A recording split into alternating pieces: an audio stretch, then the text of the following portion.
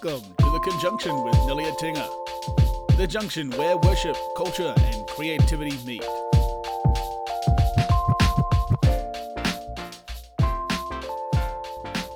What's good, everybody? You're tuned into the Conjunction podcast where worship, culture, and creativity meet.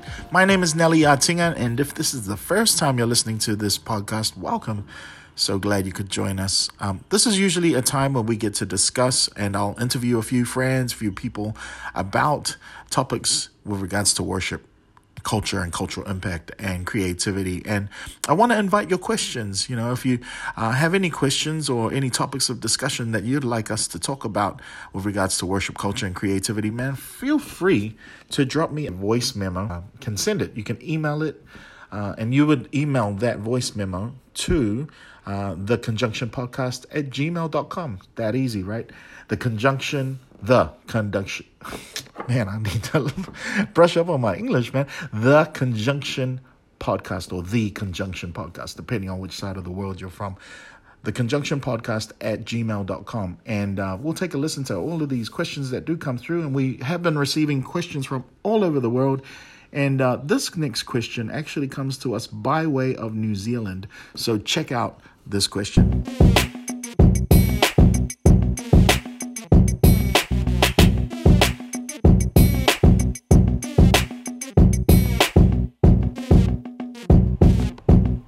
Hi, Pastor Nelly. This is Gardet. I am from Every Nation, Oakland. My question is there any shortcuts in learning harmonies? All right. Well, to help us answer this question about harmonies, I have my dear friend Miata Jones, all the way from Grace Covenant Church in DC. Maybe you can tell me a little bit about yourself. Okay. Well, my name is Miata Jones. I'm currently a worship leader for our satellite campus in Sterling. Yeah. I was born in Liberia, came to the U.S. when I was 5.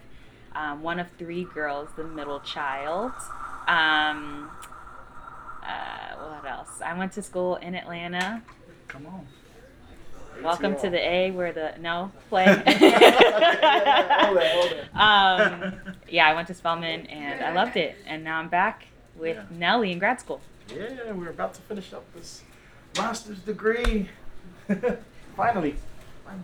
So the question that was given to us today is if we have any tips, which is not really a question, but did we have any tips with regards to how to bring harmonies or teach harmonies to our worship team? So did you have any advice on that? I think for me, it's been a collaborative project. Naturally, I tend to hear only 2 harmonies. Like the primary one and then maybe another one, either lower, a soprano or a tenor harmony. But my sister and one of the guys on our worship team is like awesome. Like they hear music in beautiful ways. And so what I normally do is I trust them to, hey, this is a song that we want to introduce and we want to sing it in parts. Could you listen to it and sing into like a recording device, a harmony or part that you hear? And then we get together and we sing through it and we record it. So what the sopranos would be, what the melody would be, what the tenor part would be, each part individually, and then we sing it, all 3 of us. So thankfully, he's a tenor, I'm an alto, and my sister's a soprano, so it works. We record it, all the individual parts, and what it sounds like together, and send it to our team. And then we go over it in rehearsal. So how much of learning harmonies is what you hear, and how much of it is what you sing? I probably would say 50% of what you hear is what you actually sing, because you still want to make sure that it's singable to the congregation. So my little sister is like jazz trained. She's gonna hear all of those dissonant parts, and I'm not gonna teach it to my team because the church can't sing it. So it might be cool, but if people can't follow and sing along, you've missed the whole point of corporate worship. I totally agree with Miata. I think a lot of it has to do with your ear and what you're hearing. My advice for those of you who are unfamiliar with harmonies would be to familiarize yourself with what makes a chord. So maybe you pull out a chord chart of whatever song you're singing and just learn what makes up the chord for each part of that song. So say the song's in C, then play the C chord, and then figure out what note. If you're not singing the harmony melody, then figure out what part of the harmony you would sing. Because so usually at its very basic level, you would use a chord with which is called a triad, which is the three notes. So one of those notes should be the melody line, and the other two would either be your part. So it might be higher than the melody or lower than the melody. What you need to do is just play those chords and then just figure out which part of the harmony you sing. But it takes practice. You're going to have to practice hearing it and then being able to sing what you hear. Because sometimes you say, I can hear it, but then you end up just singing the melody. And so a bad practice, unfortunately, is when all you do is sing karaoke, right? If all you do is sing karaoke, you're always going to sing the melody. So it's listening to chords at its very, very basic level, and then working together with people that already know harmonies to figure out where the harmony parts are. All right, before we go to class, is there any inspiration or any encouragement you want to give anybody who's listening? I'm putting Miata on the spot here. Anybody around the world, because not everybody who listens to this will be in the States that's in either worship ministry or creative ministry, because a lot of what you do is creative as well. Not just in music, but you do a lot of the branding for your church, and maybe you can just give a little something to encourage the people. Well, one of my favorite stories in the Bible is in Exodus 31, probably to 36, and it talks about Bezalel, and he's one of the first people that you see in the Bible who the Holy Spirit comes upon to do creative acts. So I think a lot of times we don't consciously know that we're doing this, but God is a creator. And so we create out of our identity and whom's we are, our image of God. And so we're not exempt from the story of God as creators. It's a part of who we are. And so as you create, as you sing, as you do whatever you do, just know that you're imaging God and you're bringing what is in heaven and how God and that reality to earth through your art. Thank you so much, Miata. And shout out to everybody who's listening. Hope you're inspired by that. You are created in the image of God, who is also our creator. And here's what we're enjoying right now, because sharing is caring.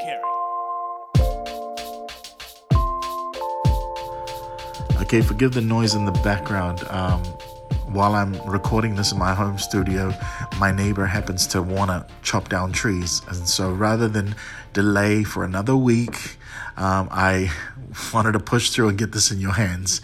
And so I just wanted to, share, because at this point of the podcast, we usually share what we're enjoying here. And what I've been really enjoying in this season, at least for the last 2 or 3 weeks, are the books of David Kinnaman, and I really want to highly recommend for those of you who are followers of Christ and maybe listening to this and have a desire to reach those who are around you that may not necessarily know God,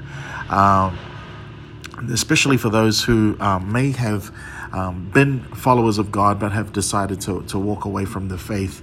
There are the 2 books by David Kinnaman, Unchristian, and I just finished You Lost Me.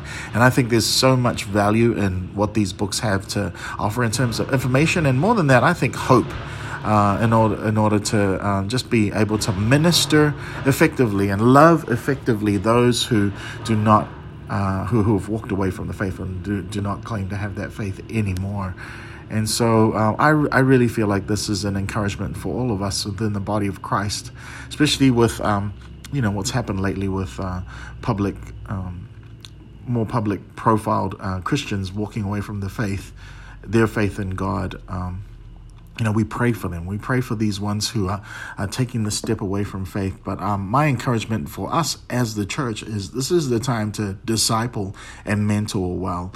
This is the time for eldership, for those of us who are in the faith, to help establish disciples strongly within a deep theology. And I just wanted to end by saying this, God honors those and seeks those who worship him in spirit and in truth. That's from John 4. And so those who walk deep in the spirit and deep in truth. Deep in the spirit, meaning you walk in this deep devotional lifestyle, this deep relationship, this unshakable foundation of a relationship that you have with God. And then you walk deep in truth, meaning that your theological understanding is deep.